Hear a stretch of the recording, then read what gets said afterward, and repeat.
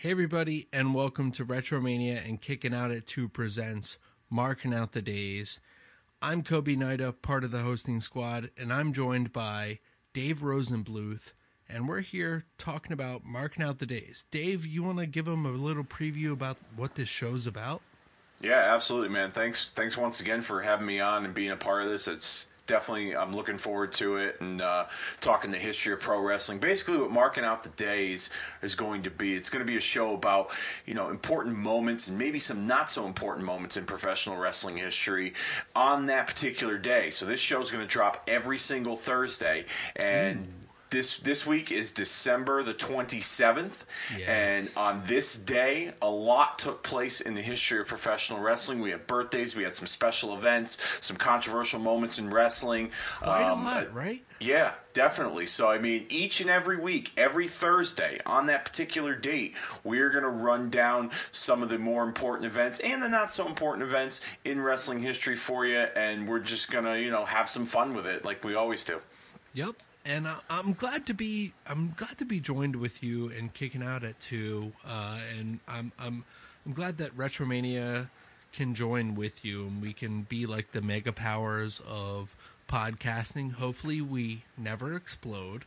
No. But we're here to give you the retrospective and throwback look of pro wrestling, and just run down your memories and just give you a feel good feeling about everything, right? Absolutely. We're not gonna just gonna shit on everything about it, you know? No, it's. I'm glad that you said that, because it's kind of like my podcast, and the basis behind Kicking Out at 2 is that I want your memories and your thoughts of your time as a wrestling fan growing up, without the opinions of the dirt sheets and without a Dave Meltzer influencing your thoughts on what should or shouldn't be out there in the world of wrestling, what was good and what was bad. You know what I mean? I want your actual thoughts of when Hulk Hogan was squashed by Earthquake on the Brother Love show. How did you feel about that? What was going through your mind when that took place? You know? Right, when that's Ric what Flair, I want. when Ric Flair tried to tap out Eric Bischoff, Yeah. That's what we want. That type of feeling of where were you? What'd you feel? Or what do you feel if you watch it now if you didn't know what it was? Yeah. So we want to bring new fans in. We want to reminisce with the old fans. We want to camaraderise with the current fan. So that's what we're here for, man. I really love the idea of us teaming up here. Yeah, I'm definitely. I always love talking pro wrestling, and it's great to have someone like you who's like-minded like myself in terms of how we like our wrestling and what we like about wrestling and things like that. And it's great to have a partnership and to help spread the love of Retromania as well as Kicking Out at 2 together, and just retro throwback pro wrestling at its finest. I think it's gonna be a lot of fun. I don't expect an explosion of this mega powers, but I expect a lot of cool, fun things and fun memories to bring up as the weeks go on here on Marking Out the Days. I agree. And hold on one second, Dave. Oh, that's an explosion of beer. Right there, one man for the working man. Oh, boy. We got a visitor in the studio? It's my half-ass Stone Cold. That's all right. That's all right. I got a few impressions up my sleeve too that I'll break out. I might have a couple this week, but I'll definitely, if it comes to mind and I can do it, I'll definitely give it a shot. I'll make an ass out of myself. I'm not afraid to do that. So. Yeah, we can work it out. I'm not afraid either. I got a good friend. Shout out to my friend Evan Cronenberg, owner of the Savage Stash, authentic apparel and selling retro wrestling clothing. He does a great Stone Cold impression. It's awesome. So shout outs to Evan. I'd love to hear it sometime. Because I used to do a mean Steve Austin back in high school, and as I've gotten older, I've lost the Steve Austin a little bit. But I got a few up my sleeve. What? Yeah, exactly. Yeah, exactly. I might surprise you this week on our debut episode. But that's cool. I'm ready for it. Well, you ready to get started? Yeah, man. I'm ready to rock and roll. Let's do it, brother. Let's do this, man. Should we start out with the birthdays? Should we celebrate a wrestler's birthday? What type of is there a birthday theme song at all? Do we know anything of that? I mean, we'll have to think of one along the way. Usually when a wrestler has a birthday, he gets attacked, right? Or unless it's in their hometown. But we're not residing in anyone's hometown at the moment, so at least for these birthdays. So I mean, I think Cesaro, Chyna, Bart Gunn, and Goldberg are all safe this week here on marking out the days. But yeah, I mean, we can get started. Cesaro, current SmackDown Live Tag Team Champion in WWE. He just turned 38 years old today. December 27th. Yes, wow. December the 27th, Cesaro. Happy birthday to the Swiss Superman.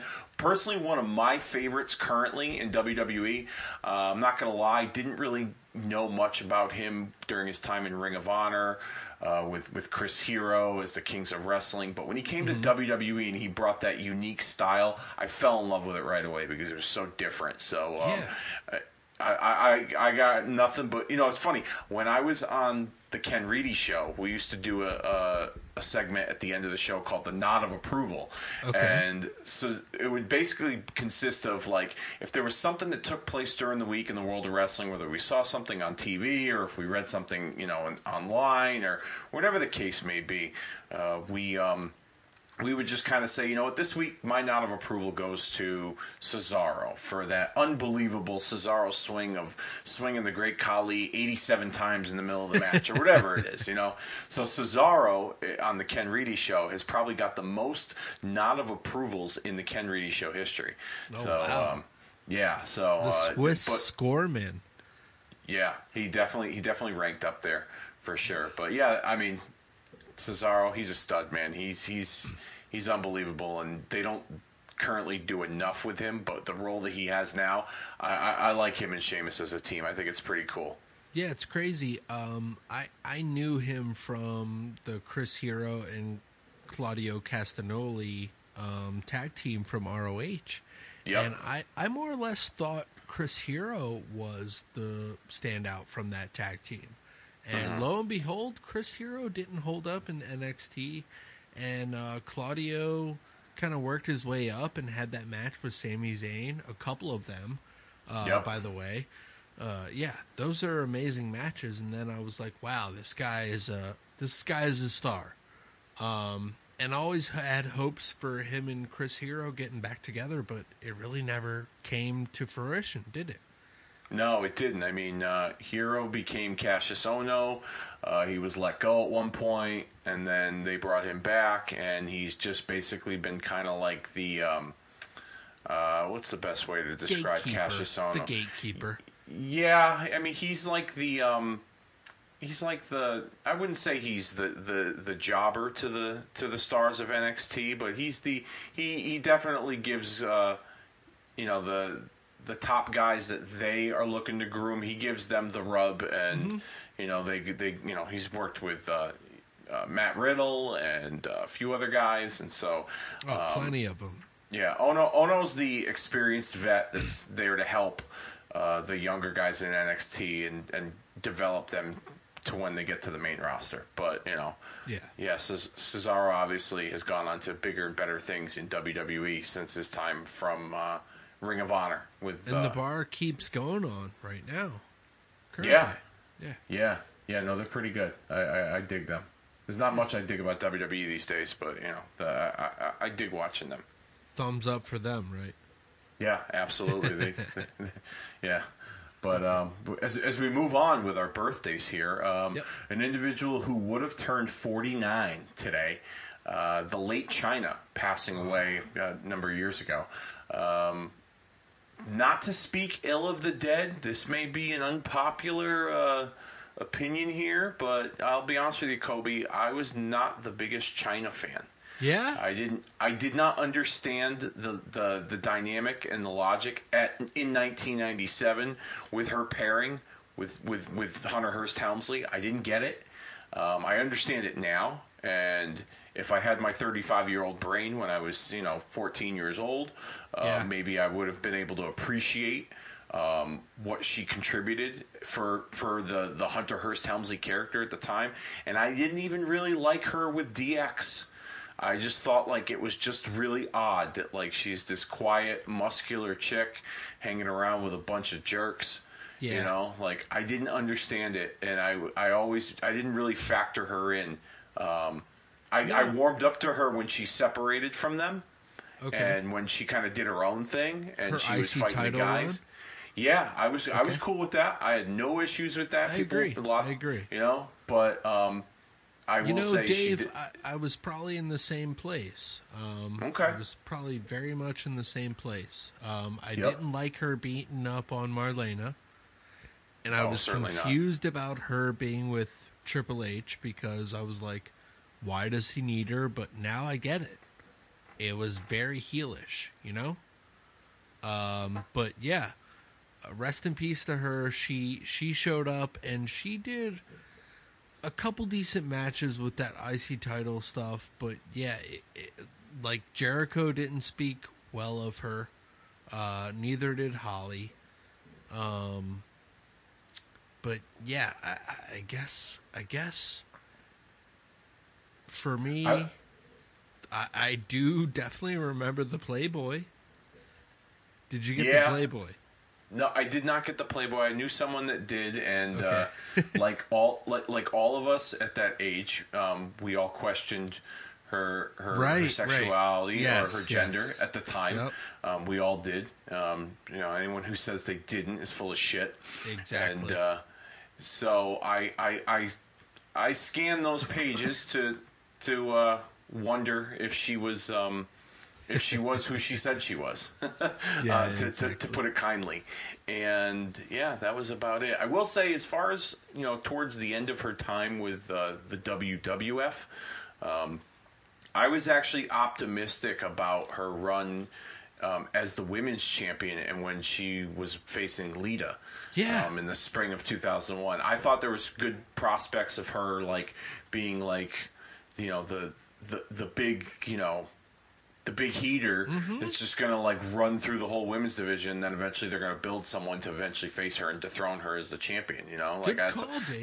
That's what I was kind of hoping that they were gonna go with her. And then unfortunately she left and things didn't work out and she never came back. But no, I think that was the period that I became lapsed. I'm sorry, that's the period that I became lapsed. Definitely expected her to do bigger and better things, and it was like a lot of people got injured, a lot of people got fired around the same time, and it just like a lot of changes came in WWE within like a year or two, and it just like it shook a lot of fans off, Yep. Yeah. Absolutely. And especially not going with her. Yeah. I mean, I'll to put a period on the end of the sentence when it comes to China, I don't take away her contributions and what she was able to do, what she was able to accomplish during her time. And if we're going to answer the question, does she deserve a nod in the WWE Hall of Fame? I was just going to ask you a question mark. I mean, in the last several years, the individuals that they've put in that Hall of Fame, I look at the WWE Hall of Fame as basically like a lifetime achievement award. Agreed. Just about anybody gets in. And I've always gone back to, well, if Coco Beware could get in, then anybody could get in. So, Agreed. I mean, for her contributions and what she was able to do during that time period when women's wrestling, not the women valleys, but when women's wrestling wasn't a big thing on WWE television, she helped kind of usher that in a little bit. Right. So especially by pinning the men, Yeah. She made the women feel important on the show.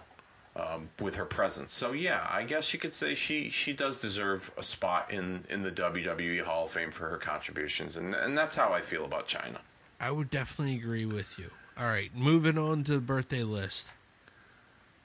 Bart Gunn. Bart Gunn. Smoking Gun? The only smoking gun left? As far as, like, the other one's still firing? Yeah. I don't know what he's up to. I mean, I think the last time I heard he was involved in wrestling, I believe he made a convention appearance. He did like a convention of some sorts. I want to say it might have been WrestleCon a few years ago, during WrestleMania weekend, but I'm not 100% sure. I can see that. What's your take on Bart Gunn? What do you remember him most for? The lesser of the two. I always was a Billy fan. Okay, same here. Until the Brawl for All. Yep. Where I knew it was shoot. You know, like even at my young age, I was like, wow, I know this is shoot. He goes into the match with Butterbean, and I'm like, man, he may have a chance. Boy, was I wrong. And then, like, after that, it was just, he was just buried and then never came back. And I just, I thought about him frequently. I was a Bart Gunn, like, mark. I was a guy for the underdogs. Yeah? Okay. Yeah. I mean, I'll be honest, Smoking Guns, they weren't bad. They were a solid tag team during a time period where tag team wrestling was not very important in the WWE. No, I agree. The Brawl for All concept was, I think on paper it wasn't bad. I mean, I know it was very dangerous for what those guys went through, and a lot of people scratched their heads as to why they ever did that, but it created opportunities for guys that didn't really get a chance to showcase their abilities and see them in a different light. And Bart Gunn went from being, Bodacious Bart of the New Midnight Express with Bob Holly to then knocking Bob Holly out in that Brawl for All and really making a name for himself. Mm-hmm. And that was during a time period where MMA was starting to creep in a little bit in the late into 90s. The pop culture. Yeah, and then you remember the Tough Man competitions that they used to have? I do. Yep. Yeah, that used to be a big deal, that like mix of boxing. I think and that's I why thought for sure it would have been a good idea. What's that? I'm sorry. I think that's why I latched on to Bart Gunn. You know? Because that little mix of that toughness and that realism. Because that was coming of age. Of that era. Yeah. No, I mean, it was a good opportunity for him. I think they put him in a terrible position with the whole Butterbean thing. I mean, he had an opportunity to stand out and do something on his own, and unfortunately, after that WrestleMania, when Butterbean just basically turned him into a bobblehead doll, there was really nothing else that they could do with him at that point. I don't know what he did after that. I want to say he might have worked some indies, maybe worked in Japan a little bit. Mm-hmm. I could be wrong. I didn't really do a ton of research on Bart Gunn, but most memorable for me is obviously his time in the Smoking Guns, and then of course the infamous Brawl for All when it came to Bart. But yeah, that's about it for me when it comes to Bart Gunn. Yeah. Happy birthday, Bart Gunn. Blow out the candles. Hope it's not a peanut butter cake. Oh boy. As we continue the birthday celebrations, probably the most notable name on this list, who we're also going to discuss later in this list, Goldberg. Yeah. Ooh. He turns 52 years old today, so happy birthday to the man, Bill Goldberg, not to be confused with the man, Becky Lynch. The man, Bill Goldberg. Goldberg was cool, man. I dug Goldberg, the streak, and we'll talk more about that. Were you into it at the beginning, or did you latch on near the mids, or like? Tell me about you coming to find Goldberg. Okay, I wasn't big on it in the beginning. Okay, but you saw it, right? Yeah, I saw the whole thing. Yeah, I mean, I saw the yeah. beginning where, he beat Hugh Morris, and then they did the interview, and he didn't talk, and then he was going through guys week after week, and they were trying to find a place for him, and I wasn't really into it. And then I want to say it was the match with Raven when he beat Raven for the U.S. title. And I just remember how loud that crowd was when he speared Raven, and he went through most of those guys in the flock. Yeah. And I was like, wow, he's cool. He's a superhero. I was a teenager, but I was like, wow, he's pretty badass. Yeah, he was. And it then it just kind of grew from there. So I was definitely behind the streak, and I wasn't mad when it was ended, and we will discuss that at length later on. But yeah, Goldberg. It seemed like after that streak ended, it was really they kind of cooled his jets, and I wasn't the biggest fan of his WWE run in 2003. But I will say I was glad that he kind of got to right that wrong when he came back last year or the year before, and he did the stuff with Brock. I thought that was pretty cool, and they accentuated his positives and they camouflaged a lot of his negatives to make him look good. But it was done pretty well, and I didn't think he was going to be as popular coming back as he was, when he did return. I really didn't think I thought the people were either going to forget about him or they were going to shit all over him. I didn't think that the people were still going to be chanting Goldberg. I really didn't, and I thought it was cool. So hats off to him. I agree. Yeah, definitely a huge return in 2016, 17. Yep. 16 Survivor Series with Brock. Jesus, dude. Yeah, it wasn't something that I was looking forward to because I was not a Goldberg guy. I did appreciate him squashing people and everything. And that run up to his undefeated streak. But, it was it got mixed up once he got the title and then had to surrender the U.S. title. They kind of mixed up his run a little bit. He could have climaxed a little better. But they rushed it, I think, with the Hogan thing. But it was still a sight to see that night because I didn't know it was coming. Because I was one of those guys that was a live flipper, Oh, yeah. Yeah. So that was a great moment, a mark-out moment, honestly. But yeah, in the later days, I really think Kevin Owens could have been given more in the match that they had. But otherwise, his whole run was great. Yeah, I wasn't a big fan of Owens being sacrificed to him, and I even said this to a number of people. I didn't think Goldberg and Brock needed to be for the belt. I really didn't. I agree. It didn't need that strap. Yeah.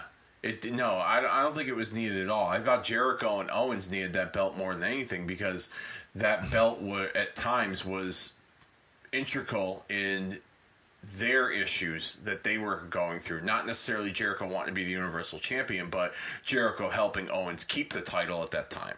No, so, I agree. Even if Jericho had the title and Owens was chasing for it. Yeah. I just didn't think they put the belt on Goldberg so that they can get that Heroes kind of pop, and then they have him go to WrestleMania only for him to drop it to Lesnar. I just didn't think that there was any need for that match to be for the title. It was big enough as it is. The story was that Brock couldn't beat Goldberg, and this was, the third time that they were going to mix it up. So yeah, if they told the story better, it could have panned out that way, but they told that story well enough that they didn't need the title. Absolutely. But yeah, I think they just it was just a misplacement of the title.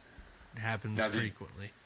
Now, did you think he deserved a Hall of Fame nod? And what did you think of his Hall of Fame speech? Did you see it at all? I didn't see the Hall of Fame speech, but I definitely I can say, yeah, the guy deserves it with everybody else who's in nowadays. Mm-hmm.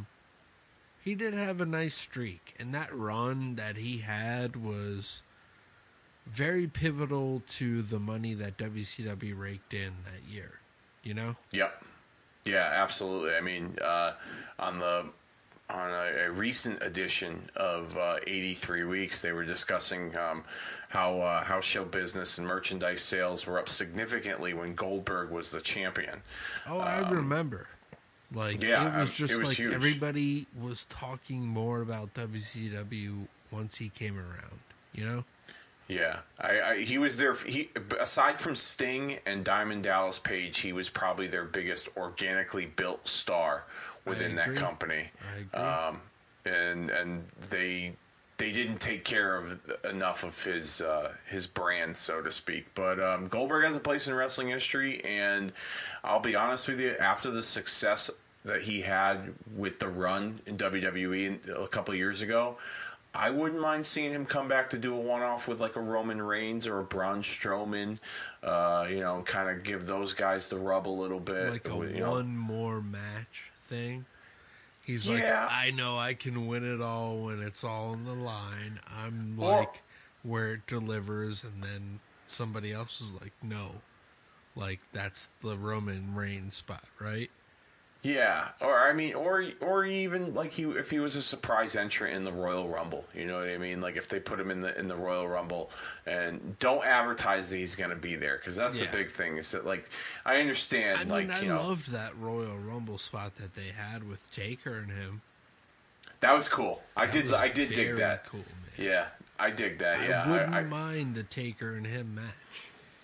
I don't know. I'm kind of on I'm kind of on the fence when it comes to the two of them. Like, I'd much rather see a guy of Goldberg's age and physical ability be in the ring with someone who can work around his limitations, as opposed to putting him in there with someone like an Undertaker who has physical limitations himself due to years and years of injuries and his age. No disrespect intended, but it's the truth. That's where I stand with Goldberg. But if he were to come back, like I said, I can get behind a Strowman Goldberg match. I can get behind a Goldberg Roman Reigns match. Yeah. But I don't know. I mean, I don't know. I think the best we got with Goldberg and Undertaker was that spot in the Rumble. That's just my take.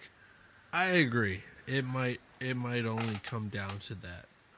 But that would be something cool if they should have done that like 10 years ago.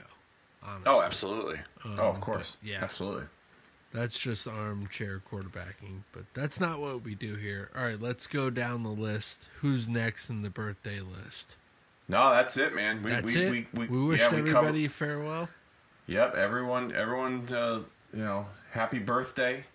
With the except obviously China not being with us any longer, but happy birthday Cesaro, Bart Gunn, and Goldberg.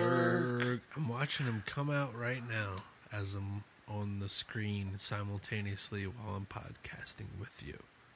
That's pretty cool. Multitasking and podcasting. That's maybe we can make that into a T-shirt when marking out the days becomes a big deal someday. There we go. Let's mark out the rest of this day.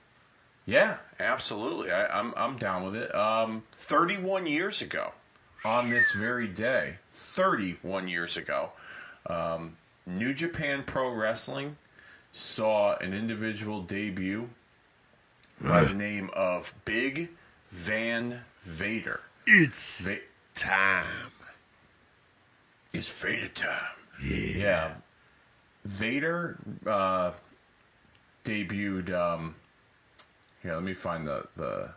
Dude, it was a crazy little video. We're gonna post the video. We're gonna share the video link of his debut, in our Twitter feed, Facebook feed, and everything for the info and everything. But pretty dangerous. Like, comes out with that fucking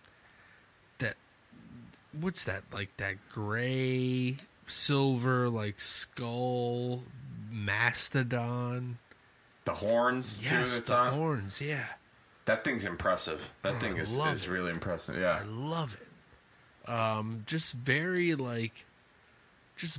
impressive entrance. All I can say. And then he has that mask over it, and then eventually throughout the match he loses his mask, but he still stays strong. And it's about what, 7 minutes? Yeah, so Antonio Inoki defeated Riki Choshu by disqualification, and then Vader made an impromptu debut as a part of the Takashi Puroso Gundam stable. I hope I pronounced that correctly. That hurt my throat just trying to say that. And Vader attacked Inoki and demanded a match with him, and beat him decisively in just about 3 minutes. And it was a big deal in New Japan Pro Wrestling because Inoki rarely lost, and then when he did to he Vader, hardly sold either. He lost very decisively, and so it really set the tone for what was to come with Vader in his time in in not only in Japan but then as he made his way to the States. Now I'll be honest with you. Kind of like Cesaro, didn't watch Vader's Japanese stuff, didn't know who the fuck he was until probably 1992, I believe, when I first saw him wrestle Sting in WCW. Yeah, we'll get to where I got introduced to Vader. Yeah, but, I mean, an impressive, underrated big man, someone who should have been in the Hall of Fame a long time ago. Some of my fondest memories growing up as a wrestling fan watching Vader were when he was just destroying guys and having great matches with Sting and Cactus Jack. And, I mean, we can go on and on when it comes to the man they call Vader. But tell me what your take is on Vader, or your first introduction to the man they call Vader. Well, I mean, honestly, the first introduction that I got to him was before the WWF. I saw him on Saturday night WCW stuff and like a few of their like recap shows around 93, 94 era. Mm-hmm. Okay. But yeah, I didn't know that he was as huge of a star as he was. Of course, like around 97 I'm 10 years old. So my knowledge into the wrestling business is nothing. Yeah. But looking back on it now, like, he came in like a beast. He wore down Inoki, and he came in as the Gaijin and took the World Heavyweight title, and then was a beast throughout the next two or 3 years within their promotions. So yeah, just a great dude. And that just coming in and like beating him up afterwards is just more of the heel note. Like, yep, you got to be scared of the guy. I mean, honestly, you're scared of him already, but of course, because he comes in after. Like, New Japan is always good for that. They do that after a main event, and then they introduce a guy. You know? Yep. Yeah. I kind of like that. I mean, it really enhanced like the bully part of his character, where he just kind of came in and like picked the bones off of the guy that was hurt. And, I agree. Yeah, kind of kicked him when he was down. Yep. Vader played that bully really well, but he also played that big badass really well too, because he was such a imposing figure. If you ever want to watch a very physical Vader match, you will go onto the WWE Network and watch. I believe it's Wrestle War 91. I think it's his debut match in WCW. He wrestles Stan Hansen, and you want to talk about a brawl. Like, these two guys beat the shit out of each other. I believe it's Wrestle War 91. I watched it a few months back. Right. And I was like just impressed at like how much, you know, punishment these guys were giving each other. And of course, I watched this knowing after the fact that Stan Hansen popped Vader's eye out in Japan a few years prior. Right. So it was quite interesting to watch, and I was thoroughly entertained. Sometimes, you know, wrestling doesn't always have to be the prettiest for me, and it could just, you know, be very realistic and down and dirty and gritty, and that was what Vader and Hansen was at Wrestle War 91. Yep. That's exactly what it was. So continuing on, should we go with the Vader theme and what's his next feat? Yeah, I mean, on this date, 25 years ago, we've reached the silver anniversary on this date. WCW Starrcade, the 10th anniversary in 1993. From Charlotte, North Carolina. And the main event was Vader defending the WCW World Heavyweight Championship against the Nature Boy Ric Flair. And this was a match that was originally supposed to be Vader and Sid for the title. However, Sid had been fired from WCW after that altercation overseas with Arn Anderson in the hotel. Classic story. If you don't know it, you should. Yeah, I mean, I'll give you the cliff notes. Basically, they got into an altercation physically in a hotel, and both guys were stabbing each other with pairs of scissors. And Arn Anderson kept his job, and Sid went packing. And so the original idea was supposed to be Vader and Sid, according to the rumor mill out there, and they slotted Flair in kind of at the last minute. And they did the retirement storyline where Flair lost. He had to retire. And I just watched that match today, by the way. Yeah. And it was a lot of fun to watch it. That crowd was white hot for that match. The whole show was built around Flair. Yeah. Everything. Yep. Everybody in that building was just waiting for it. Yeah. It was amazing. I know. I loved how they started, where they had Gene Okerlund pick Flair up from his home, and he kissed his wife and kids goodbye, and then they're in the limo and they're talking about Flair's career, and they just, you know, they built and built and built the importance of this match for Flair. And like I said, this was done in a short period of time. You know, I think they only had like a month to really prepare for this.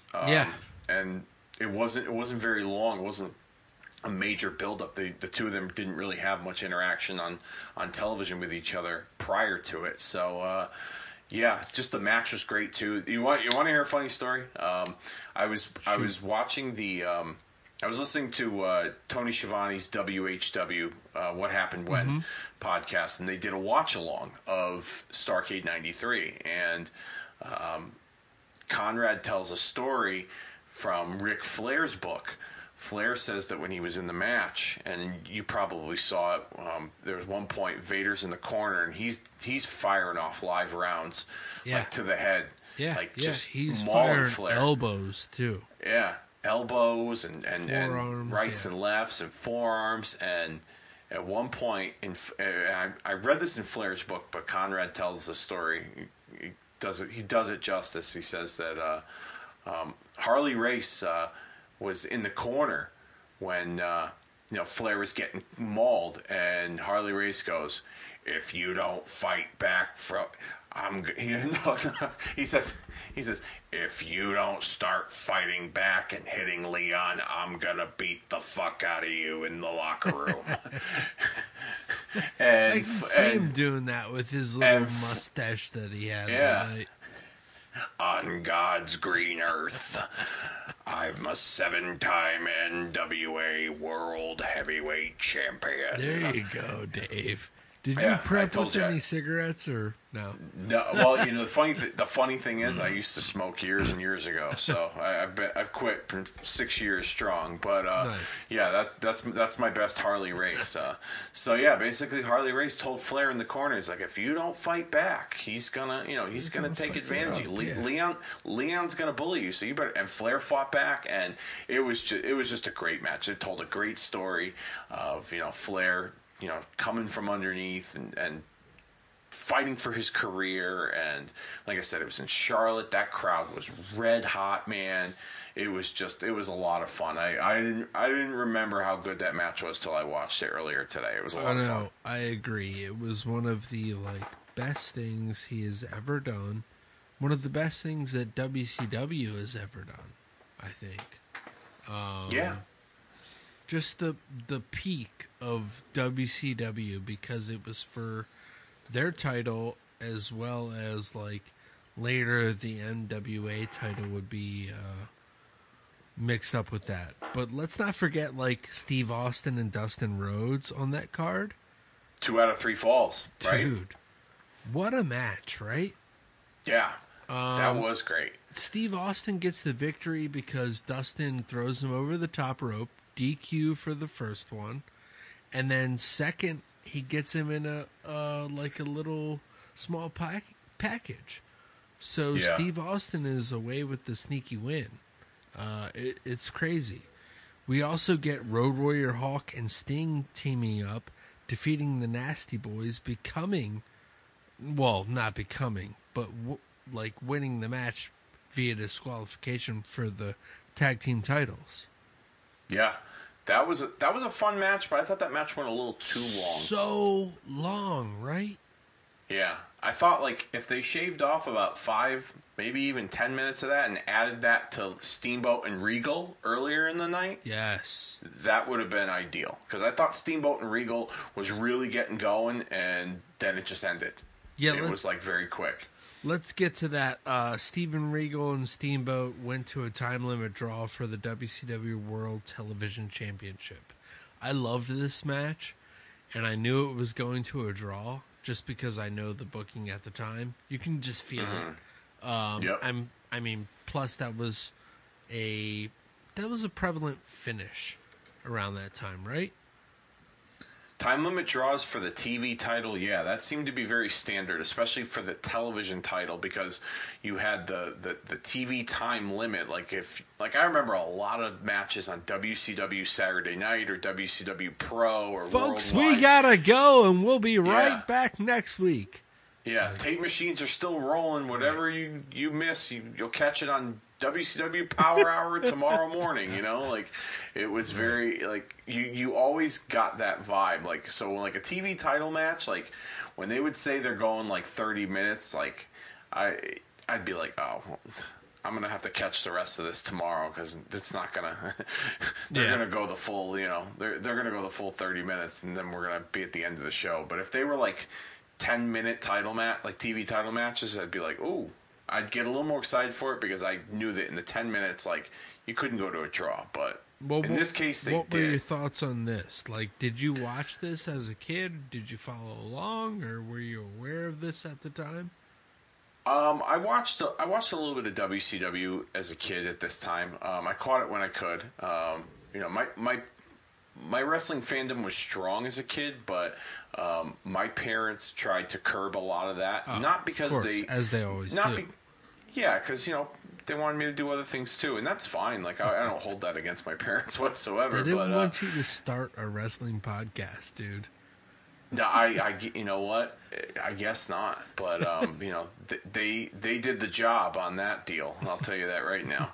I went over when it comes to me and my parents and my podcast streams. But at the time, I would catch whatever I could with WCW, it was the Saturday night programs, or Sunday with the main event. This was the pre-Nitro days, so I didn't get a chance to watch a whole lot. And then when my parents would let me watch my wrestling, it was a lot of times it was Saturday mornings when WWF was on, right, and Wrestling Challenge and Superstars and things like that. So I didn't follow this storyline at the time, but I followed the Flair and Vader one when I was a kid. I remember following that one, but I didn't follow Steamboat and Regal at this time. But watching it earlier today, like I said, it was a fun match to watch. I felt like it was really starting to pick up, and then they just cut to a draw. Hit that second gear, right? Yeah. It just, I thought, like I said, if you shaved off 5 or 10 minutes off that tag team title match and you put it on the TV title match, I think it would have been a really damn good match. Yeah. Agreed. Okay, one more notable match from this card is the WCW International Heavyweight Championship match between Rick Rude and The Boss. Yeah. This is like WWF all over again, and that's why I was confused as a kid, because I remember now why I got mixed up watching these. I was watching WCW like Saturday nights, and then watching WWF like Superstars Saturday, and then like Primetime maybe if it was still on. But I was mixing them up thinking that they were all one corporation because I was seeing Rick Rude on my television now. I was seeing The Boss. I was also seeing Hacksaw Jim Duggan in the near future. And then, from there, Hulk Hogan, you know? Mm-hmm. So I was very confused as a youth. I remember as a youth, I didn't like that they called the Big Boss Man The Boss, because I knew him as the Big Boss Man. Right. And I just thought, well, why can't they call him the Big... I mean, I was 1993, I was 10 years old. I was just trying to rationalize it in my 10-year-old brain. Like, why can't they just call him the Big Boss Man? Don't they know he's the Big Boss Man from the WWF? Why does he have to just be the boss? Like, Rick Rude, he's still ravishing Rick Rude, and he was ravishing Rick Rude at SummerSlam 1990. Why does he get to keep his name? Like little things like that, like... That was how my brain operated when it came to stuff as a kid. You know, like do you remember when when WCW brought Nails in? Oh my god. They called him the Prisoner? The Prisoner. Like, that was probably the first time in my brain where I was like, all right, that's stupid. Yeah. Like, at 10 years old, I was like, that's dumb. Like, and I didn't normally think that, but, like, I was like, no, that's stupid. He's Nails. He's not, I mean, yeah, no shit, he's a prisoner. He broke out of jail, and beat up the Big Boss Man, and, I just didn't understand, like, the logic behind it. Here's another thing that's stupid about that name, The Boss, and we're kind of backtracking here a little bit, but do you remember when he wrestled Vader at Spring Stampede 1994, and he got disqualified? No. So, all right, so they had, listen to this. You got to listen to this stupid. I might, but I eliminate the dumb stuff.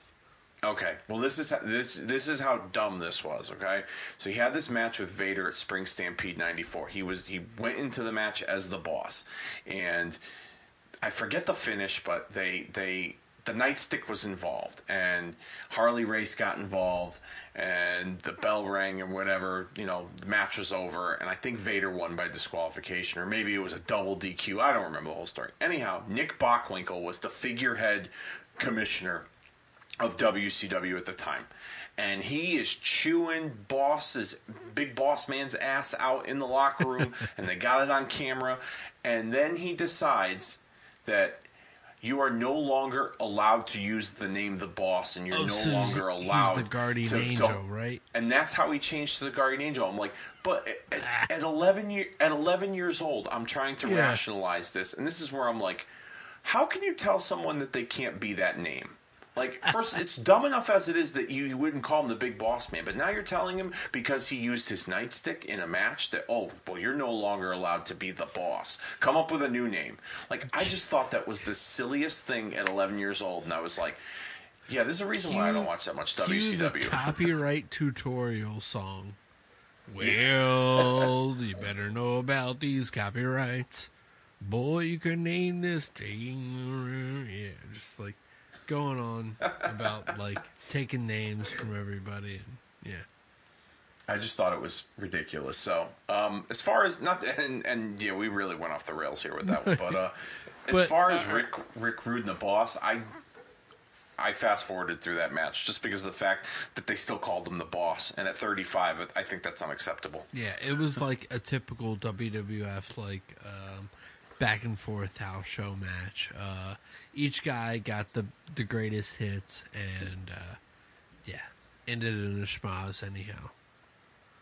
But overall thoughts of Starrcade '93. It wasn't a bad show. I thought it was a solid show. It was obviously a very heavily hyped one-match show with it was all about Flair. that Flair, yeah. Flair and Vader. I could have done without Shockmaster and the Awesome Kong or the King Kong or wherever that match was. Mm-hmm. But yeah, I mean, I even kind of dug the Cactus Jack Max Payne against Tex Slashlinger and Shanghai Pierce match. I didn't think that was bad. Not too bad, right? It was a nice little brawl that kind of like, changed things up. But yeah, that was Starrcade '93. I'd give it, and I don't do Dave Meltzer ratings. I just go based on 1 through 10. I'd probably give Starrcade '93 a 7 or an 8 because the main event and the build up to it was that good. I would do about a 6. Okay. The matches were below par on what you would expect, but the main event blew it out. But it was all based off that main event, man. They were like, from beginning to the end, they were going off that main event. And once that happened, it was awesome. Yeah. Just because it was the 10th anniversary of Starrcade, and it was the 11th victory for Ric Flair. So, very, very memorable moment. Definitely. I would give that a 6 though. Not my favorite. Yeah. We'll see how we go along the card. Yeah. And Starrcade, like you said, main event really helped it. The undercard kind of was okay. But then you go the following year, on this date, December the 27th, 1994, Starrcade 1994. Yeah. Where the undercard, at least from my perspective watching it, the undercard was better than the main event. I agree. The opening match with Vader and Duggan for the U.S. title blew me with out Vader the water. coming out the victor. Yeah, I didn't expect that match to be any good, and it was a hoss match. Yeah, but it was a good match. Yeah, yeah. They were putting it all on the line. These guys are going back and forth, stiff blows, clotheslines, power slams, suplexes, everything you want in like guys that are nearing or plus 300 pounds. You know? Yeah. I was surprised at some of the stuff that they were doing, but it was definitely a fun match, and I didn't think that that'd be a good match to open the show, but they definitely delivered.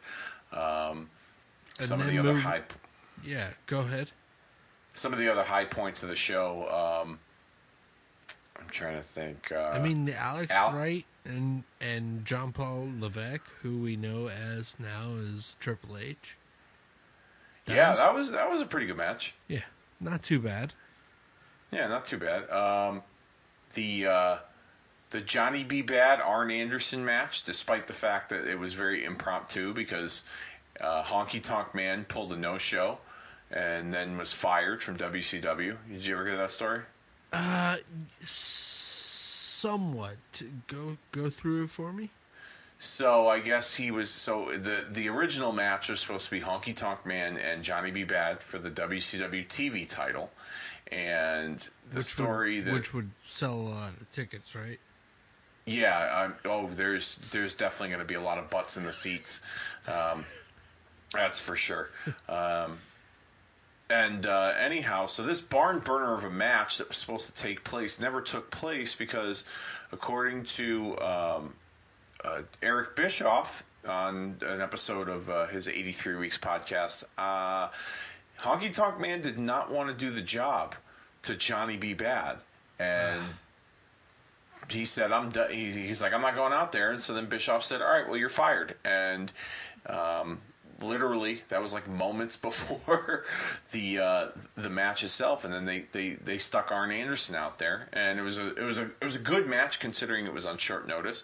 Not the greatest match, but considering that those two guys probably didn't have enough time to prepare, I thought it was solid, good effort from both guys. I mean, it's Arn Anderson. Yeah, he's one of the all-time greats, in my opinion, the greatest to never be the world champion. Oh, of course. I agree. That's another discussion for another day. And then Sting and Avalanche, that was a fun match. Sting played the smaller guy to Avalanche Earthquake really well. Hold up a second, Dave. You can't just skip over Mr. T defeating Kevin Sullivan.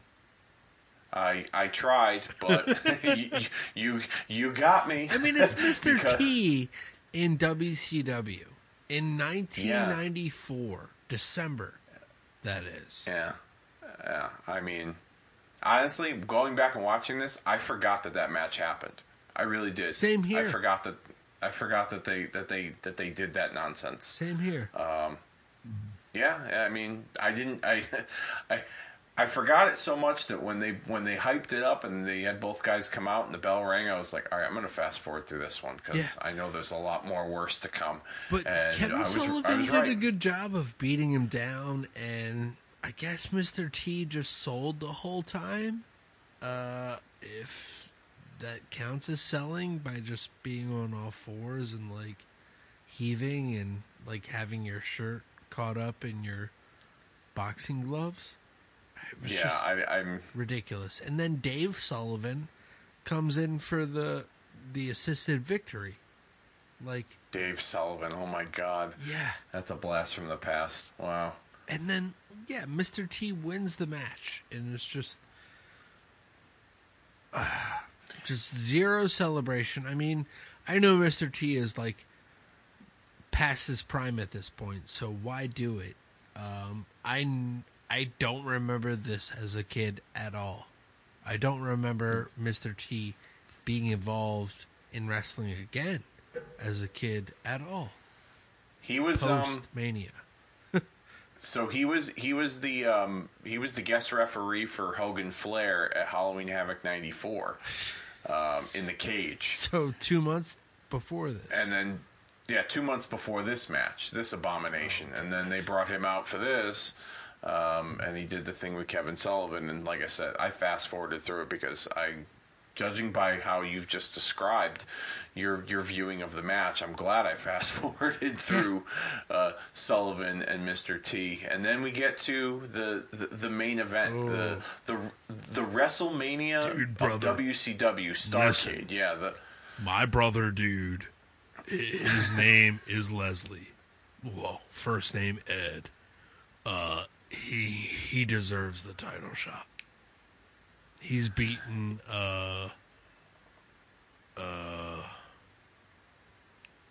dude, who's he beaten? Who is he beaten? What like where did this come from? So, do you remember how this came about? They played they played off of everything from WWF.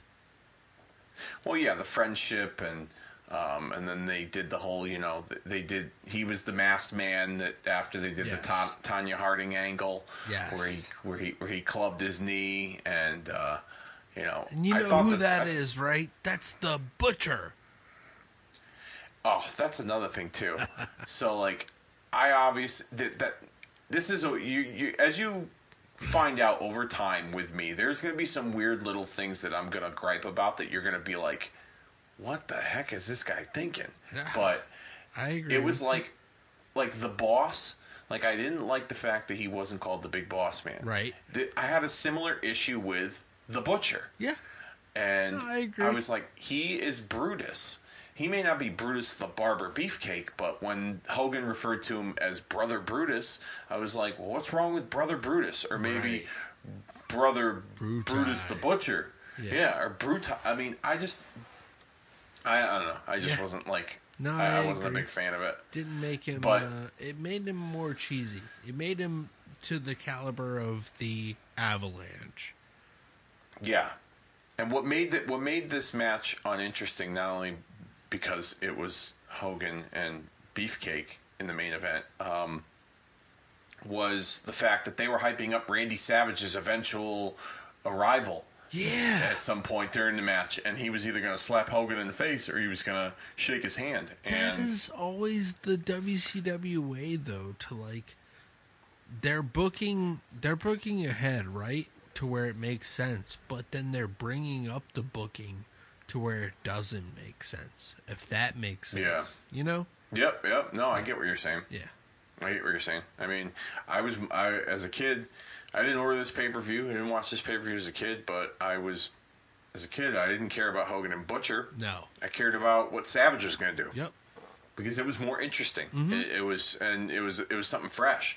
And when I saw the highlights on WCW Saturday Night that Hogan and Savage had reunited and Savage was not going to join the Three Faces of Fear. Yeah. I'm gonna either slap him in the face or I'm gonna shake his hand. You better shake my hand, dude. You know something, brother? I'm gonna tell you right now. Dude, I'm reaching it out right now, dude. Well, I don't know if... Did you wash your hands first? It's 99.9% antibacterial, dude. Oh, so you got the Purell, All right, and now I'm thinking, maybe a little bit longer. All right, you got me. Okay. All right, brother. I'm gonna spit in my hand. All right. Wait, that's 98%, not 99. Because you just spit in your hand, I gotta wash my hand again, dude. Yeah, you do, Why you think I wear, wraps around my hands, I don't have bare hands anymore, you know what I mean? Brother, I tell you, Randy Savage is hard to deal with. Yeah, you damn right I am. How many, ask Elizabeth. Elizabeth, she knows all about how difficult I can be, Hold on. Because the spit ran out my hand and down my wrist, so I spit in it again. You still ready for the shake? I don't know. I mean, I could always take a shower later. All right, brother. Here we go. Okay, well, next week. All right. Okay. All right, so wow. Hogan and the Butcher. It's just Chop City, right? And double axe handles. Yes. And it was just everything they dreamed about. Like, they talked about that match probably for like a week. And he was just like, well, dude, I'll get you with the double axe handle. And you'll get up and bounce off the ropes and then maybe give me the high knee. Yeah, it's just like, it's just like. And the ironic part about that conversation, it probably all took place on Hogan's boat in their Speedos. While traveling at like 120 miles an hour, so you can hardly hear it. Yeah. Terrible match. Terrible main event for a Starrcade. Why would they ever go in this direction? Ted Turner. That's why. And Hulk Hogan. That's why, right? Yeah, I mean, I think Hogan had a lot more to do with that than anything else. I mean, I'm sure Hogan wanted to, I will say this, and I've heard in many of interviews with other wrestlers, when it comes to, Hogan's politicking and his reputation for being a politician in the locker room, he takes care of the people that back him up. He takes care of the people that are loyal to him. He's loyal to other people. So now I was very loyal to my wrestling and WCW and Hulk Hogan, despite the fact that Hogan and the Butcher did not put out the greatest performance, but the following year, Very loyal, huh? very, very loyal to my WCW and Starrcade. Now, were you confused at all about them being like WCW or WWF, or were you smart enough to know the difference of WCW and WWF, or did you differentiate? I knew the difference between the two. I wasn't. I didn't. Yeah, I knew that one was a different company at 10, 11 years old. I didn't have any issues with it. So, quick question: were you surprised that Hogan was in WCW? I was, but I was also very happy too because around the time that Hogan left and like the way wrestling was changing in 1993, I was having a hard transition when it came to certain guys and the way wrestling was. Hulk Hogan was taken away from, and like I said to you in a previous episode where we talked, Hogan and Macho Man were the two guys that made me fall in love with wrestling, and Hogan was taken away so quickly at one point or another, and then they brought him back in '93 to do that WrestleMania, and then he left after the match with Yokozuna, and I was like, and Yokozuna beat him, and I was like, I was used to Hogan always, the hero was always going to get the win, And so when he came back to WCW, I was like, well, it's, when he made his debut, I should say, with them, it was like, well, it's Hulk Hogan, and he's my hero. And so even if it's for a different company, I could see the match with him and Ric Flair that I never got to see at WrestleMania 8 that I always wanted to see. So that's how I kind of looked at it when it came to Hogan and his time in WCW in the beginning. That's cool. I always just like adding a little detail into like our fandom, so everybody else knows where we're coming from and everything. So moving right along, Starrcade 95.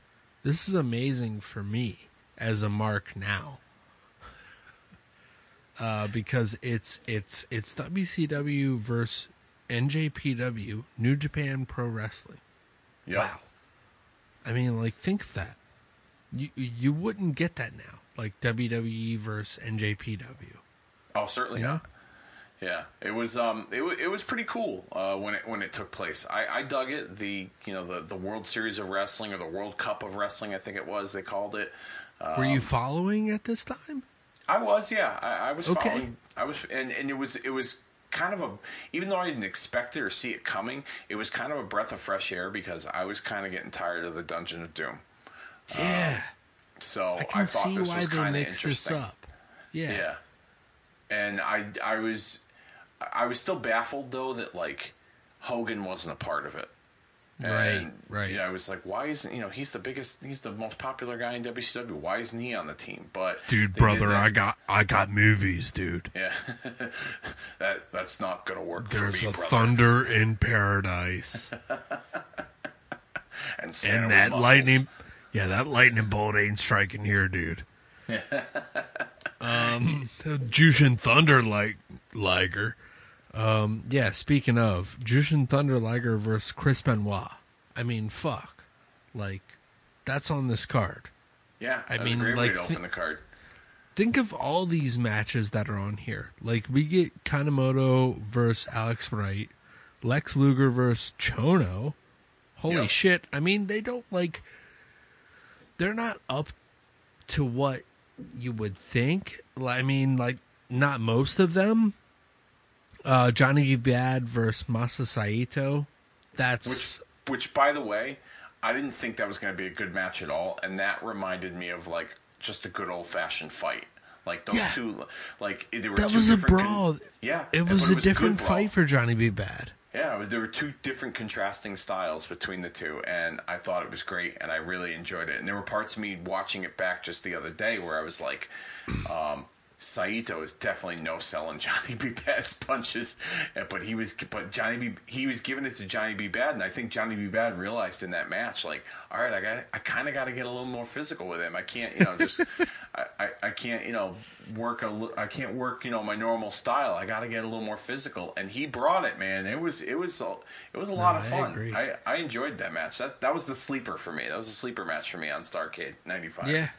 This whole card though was like reminiscent of a WCW versus the World Tour like video game. Yes. Or something like that extent, like Virtual Pro Wrestler. Like okay. That extent, like just because like the whole card was stacked with like super guy versus super guy. Like from each promotion. We get Otani versus Guerrero, which is a fucking incredible match, man. That's probably the best match of the night on the card, in my opinion. I agree. Just off the ropes, chain wrestling. You get lucha. You get strong style. You get everything. You get submission. Like, it's all there. Yeah. I thought it was interesting that Savage worked in the World Cup as the champion, and then he had to defend the title later. I thought that was interesting.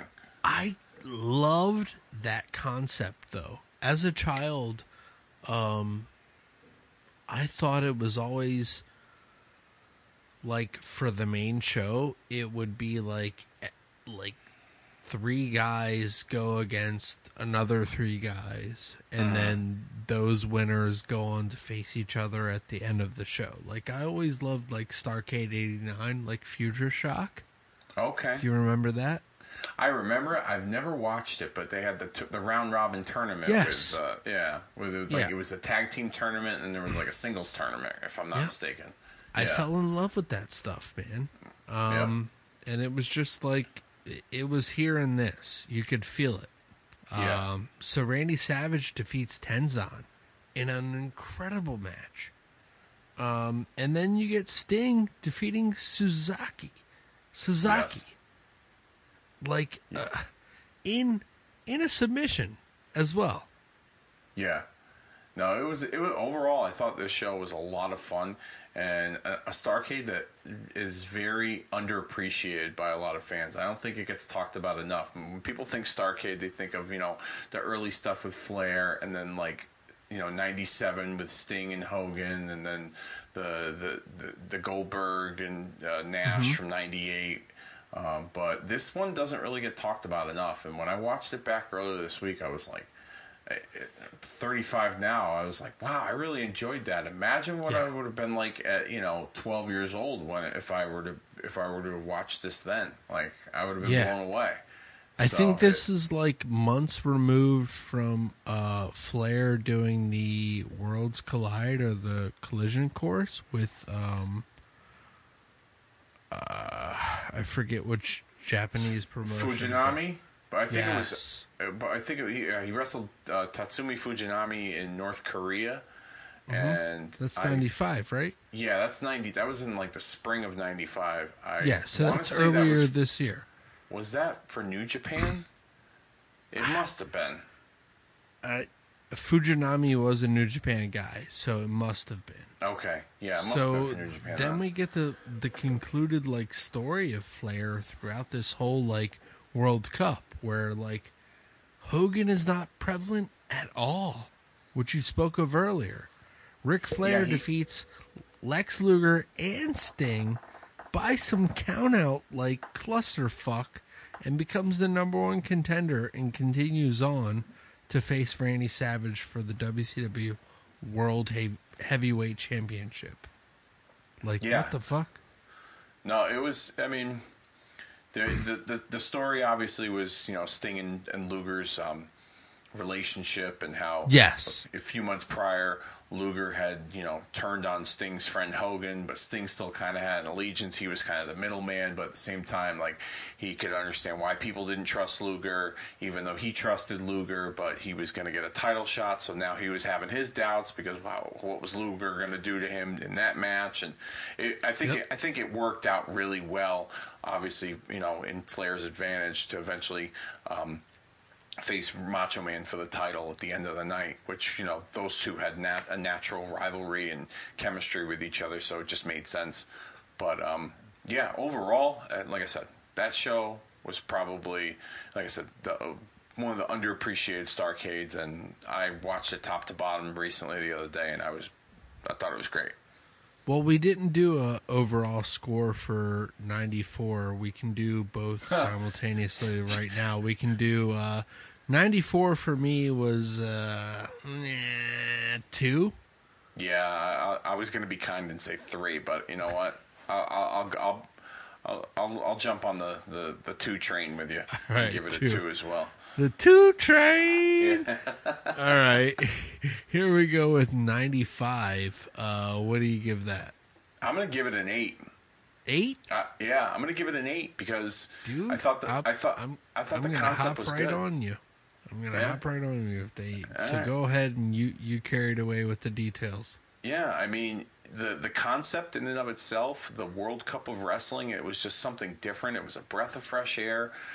Most of the storylines were dominated by, Hogan against the Dungeon of Doom, and I love Hogan, but I just wasn't impressed with it anymore. Like, I really wasn't, like, the whole Dungeon of Doom thing. And so the international feel of it with, New Japan coming in, then of course, the title match stakes with Flair and Savage, and Yeah, it was just a really, really fun show. I loved can't say it. enough good about it. Yeah. it was a lot of stakes. And to continue what you said is like the Hogan and Dungeon of Doom thing. Like, they have all these continuing storylines, but they're not prevalent on that show, which makes it like a lot better. That's one thing I will say for WCW, what they did for me. Like, I enjoyed having different cards have a theme for a show. Yeah. If you're there with me, like, it's like playing a video game. Like, you have like 70 characters. You're only going to play with a couple at a time. So, and then the next, week you'll play with the other ones or something. You know what I'm saying? Yep. So they set it up in a good way for WCW then, but just the television at the time, it just was not. Yeah, hard to keep track. Yeah, no, it certainly was. But I think also, too, and I could be wrong, but this is just a theory of mine. I think, too, it was because they were kind of doing like a little like invasion of New Japan into WCW. I think this was like almost like a dry run of what the NWO storyline was going to be True. like. True. With the whole invasion element that had behind it. But True. Even though they wouldn't follow through in any of the booking, but yeah. yeah. But All right, let's move on to the NWO era then, I guess, right? And as we venture on the day, December 27th, 20 years ago, basically, you covered already Starrcade 1998. Yes. On Kicking Out at 2, right? yeah, I did as a watch along. My brother Daryl and I joined forces, and we watched the entire event, cover to cover. Excuse me, of Nice. Starrcade 1998. You can find that over at SoundCloud.com. Search "Kicking Out at 2" and Starrcade 1998 watch along. It was a lot of fun. I know sometimes watch alongs can be a little time consuming, but with the holiday break, I figured some people might be home from work, not working this week, so they have the opportunity to sit down and watch Exactly.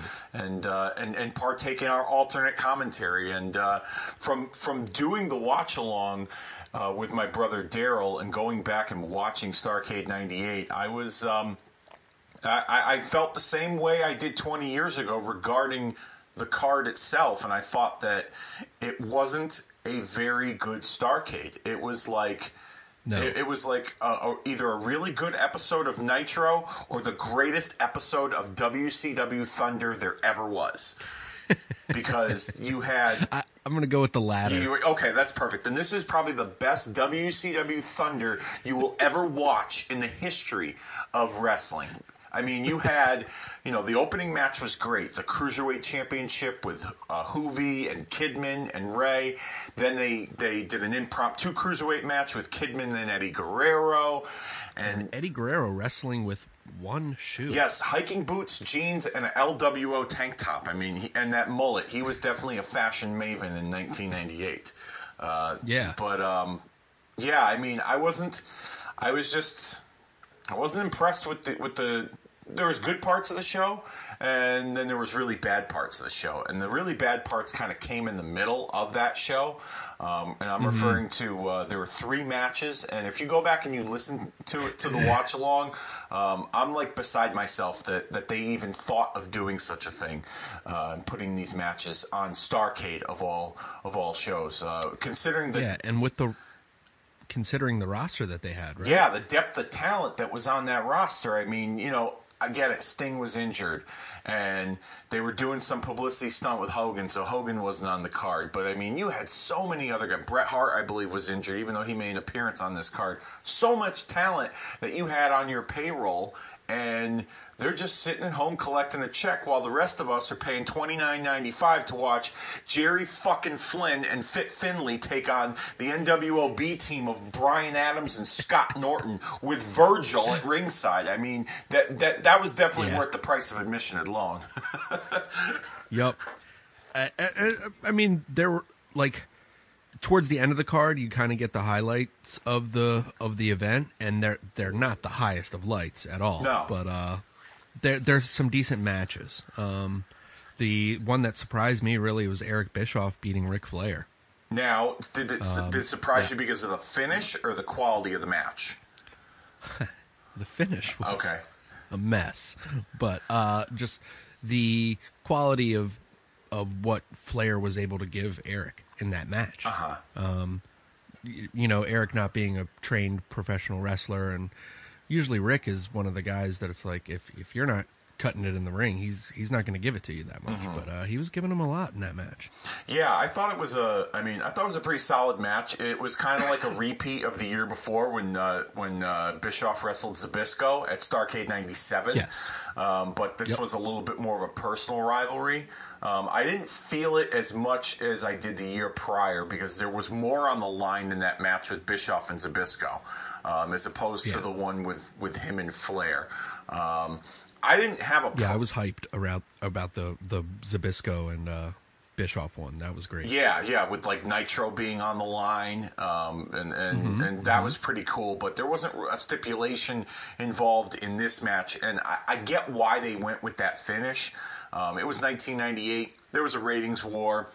You needed a hook to come into Monday Nitro to get people to watch, and as a kid, I didn't have a problem with Bischoff beating Flair in the manner that he did. He got help from the NWO. He's a slime ball, a scumbag. He's gonna find a way to get out of that sticky situation with Ric Flair. Most wrestling fans to this day are still outraged. How the hell could Eric Bischoff beat Ric Flair? It's a fucking story. Like they're just, right. You know what I mean? Like they went the next night and they put Bischoff's job on the line, and Flair ended up beating him and becoming the president of WCW. So all was right in the world. I mean, I don't understand why he had to win at Starrcade. You know what I mean? Like, I just didn't... It's a story. Yeah, it's Ric Flair's stomping ground. I get you. It's part of the story.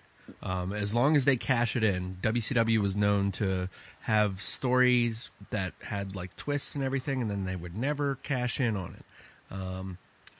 They would start going in a direction and then just completely ignore it. But this, they did it. They salvaged the next night. Big turn up there for them.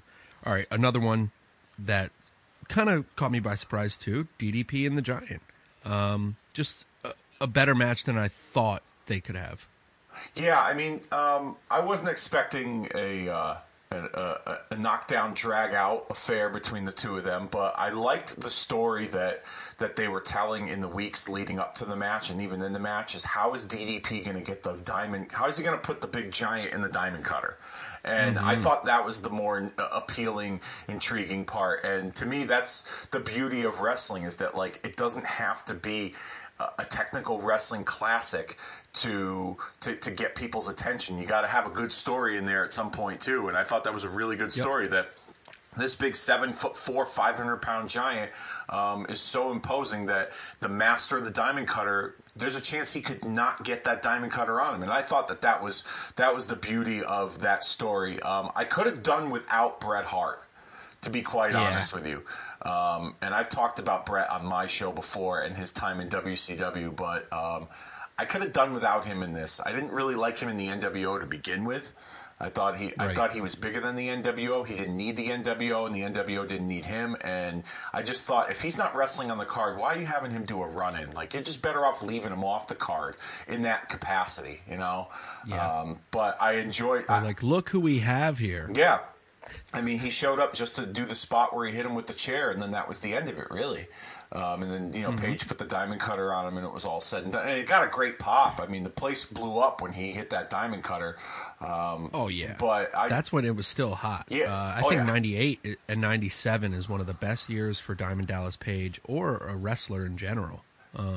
Just if you go back and watch it, just a lot of brawling tactics in his matches, but a lot of psychology stuff too. The way he was worked in as the counterpoint to the NWO. Yeah. You know?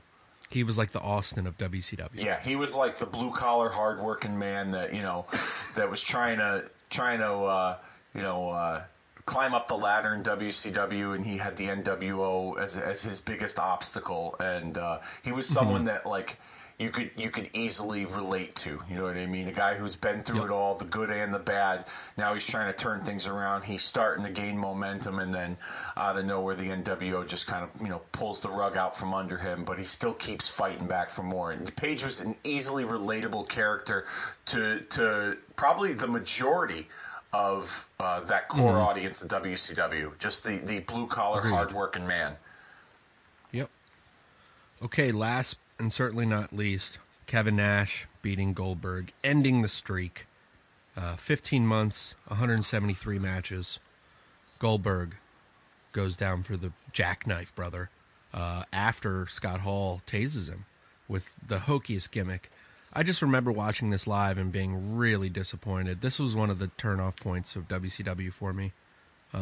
It was like this, and then coupling with another thing after another thing after another thing, and I was just like, okay, I gotta go.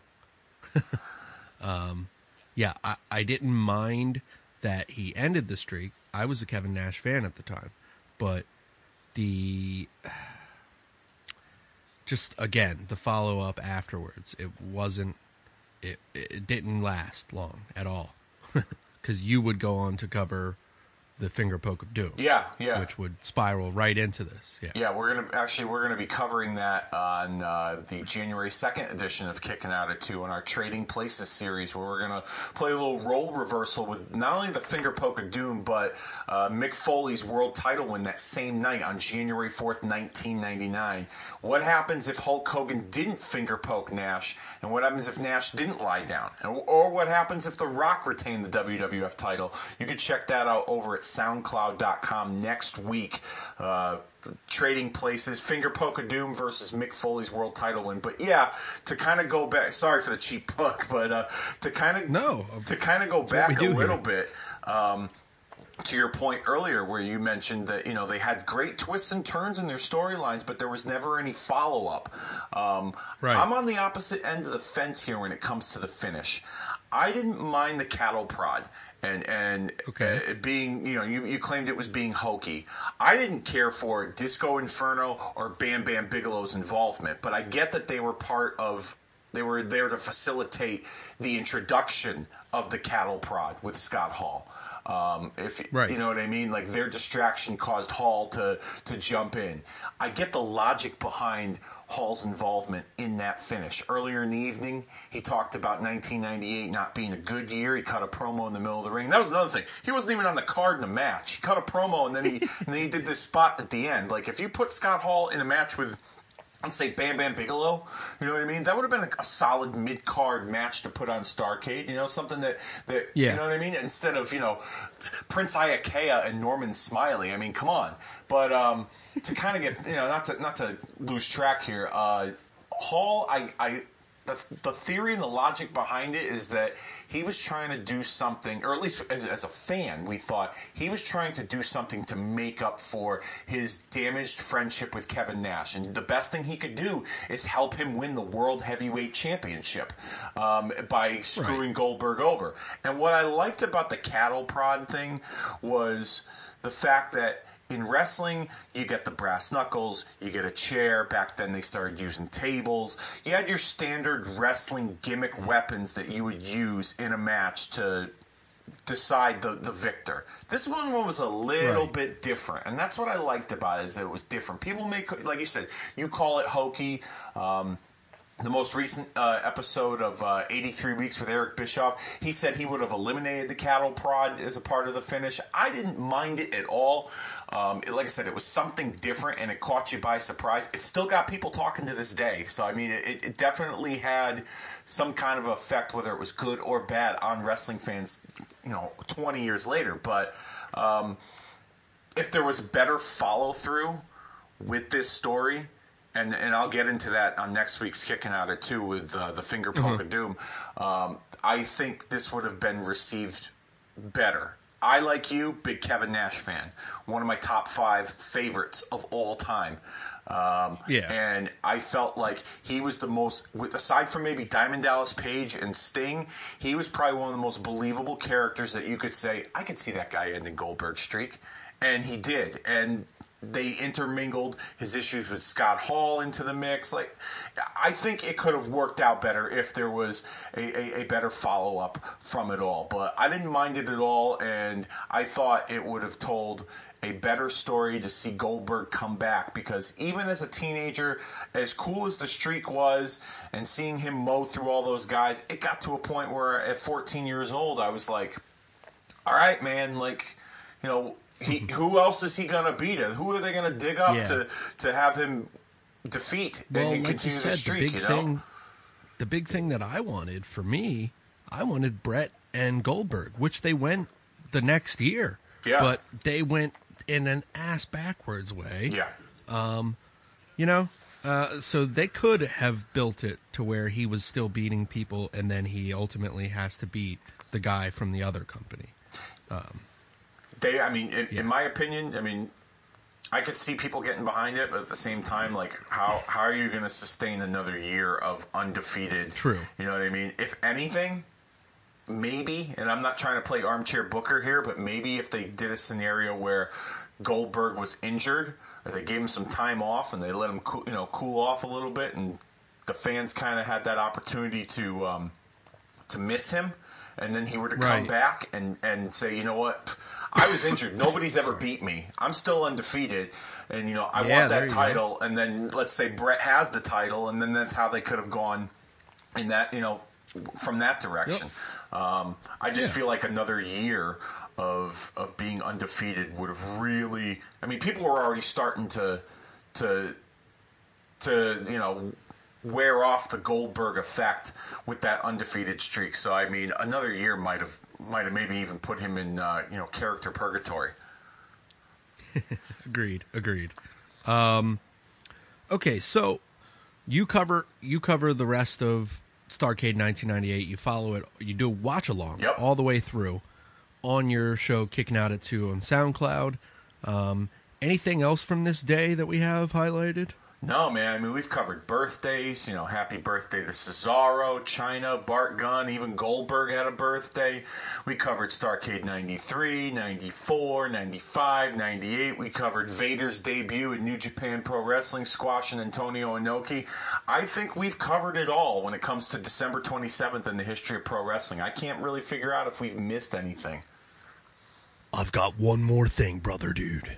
What's that? On this day, in 1983, Hulk Hogan made his return to WWF. He was on TV, had a match. This was also where they aired the match between Iron Sheik and Bob Backlund, where Bob Backlund submitted or had to quit the match due to the Iron Sheik's camel clutch, and camel clutch win Jabroni. Yeah. Oh, wow. Iron Sheik became the WWF champion. That was the one when Hulk Hogan appeared. threw in the towel? Yep. Okay. And so Hogan debuted on this date?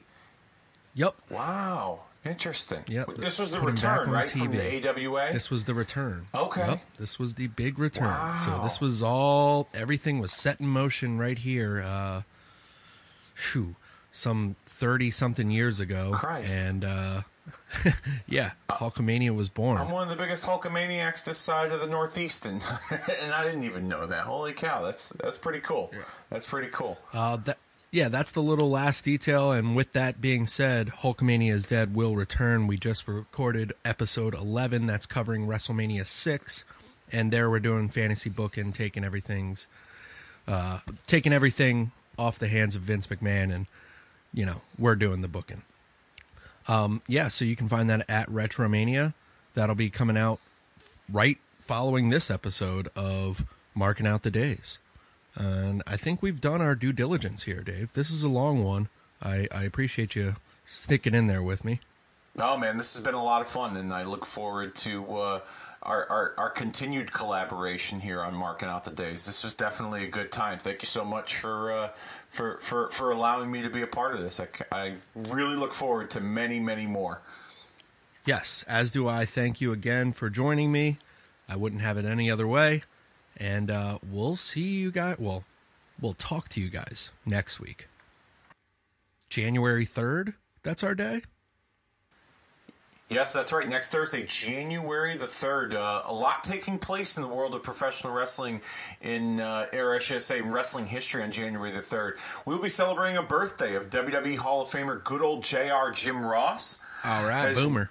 As what Romer Shouner, and then we will also be discussing events taking place on both WCW Monday Nitro and WWF Raw is War from January 3rd, 2000.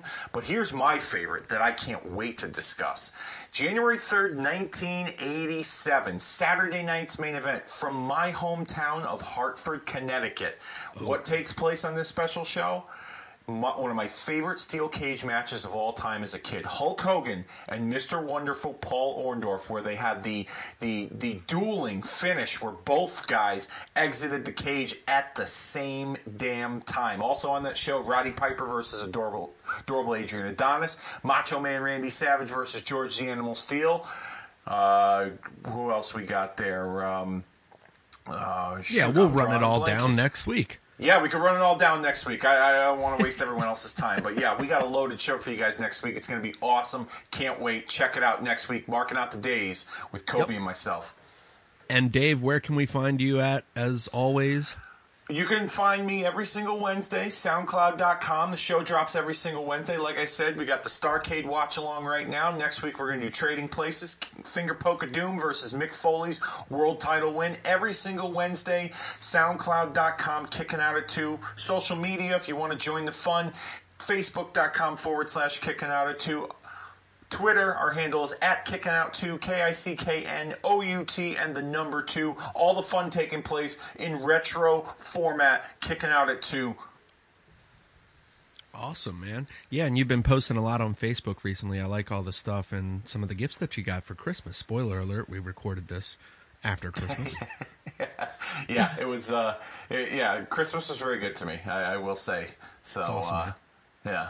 we'll follow up on the next episode. But yeah, as always, you can find me on Retromania. That's at Retromania with a W on Facebook, and we have a little community there. You can also find us on Twitter at Retromania Pod, and then you can always write to us at retromaniapodcast@gmail.com. And we're always on moleholeradio.com, and we'll be back with Hulkamania's Dead, and then we'll catch you next week with Marking Out the Days. Thanks, everybody.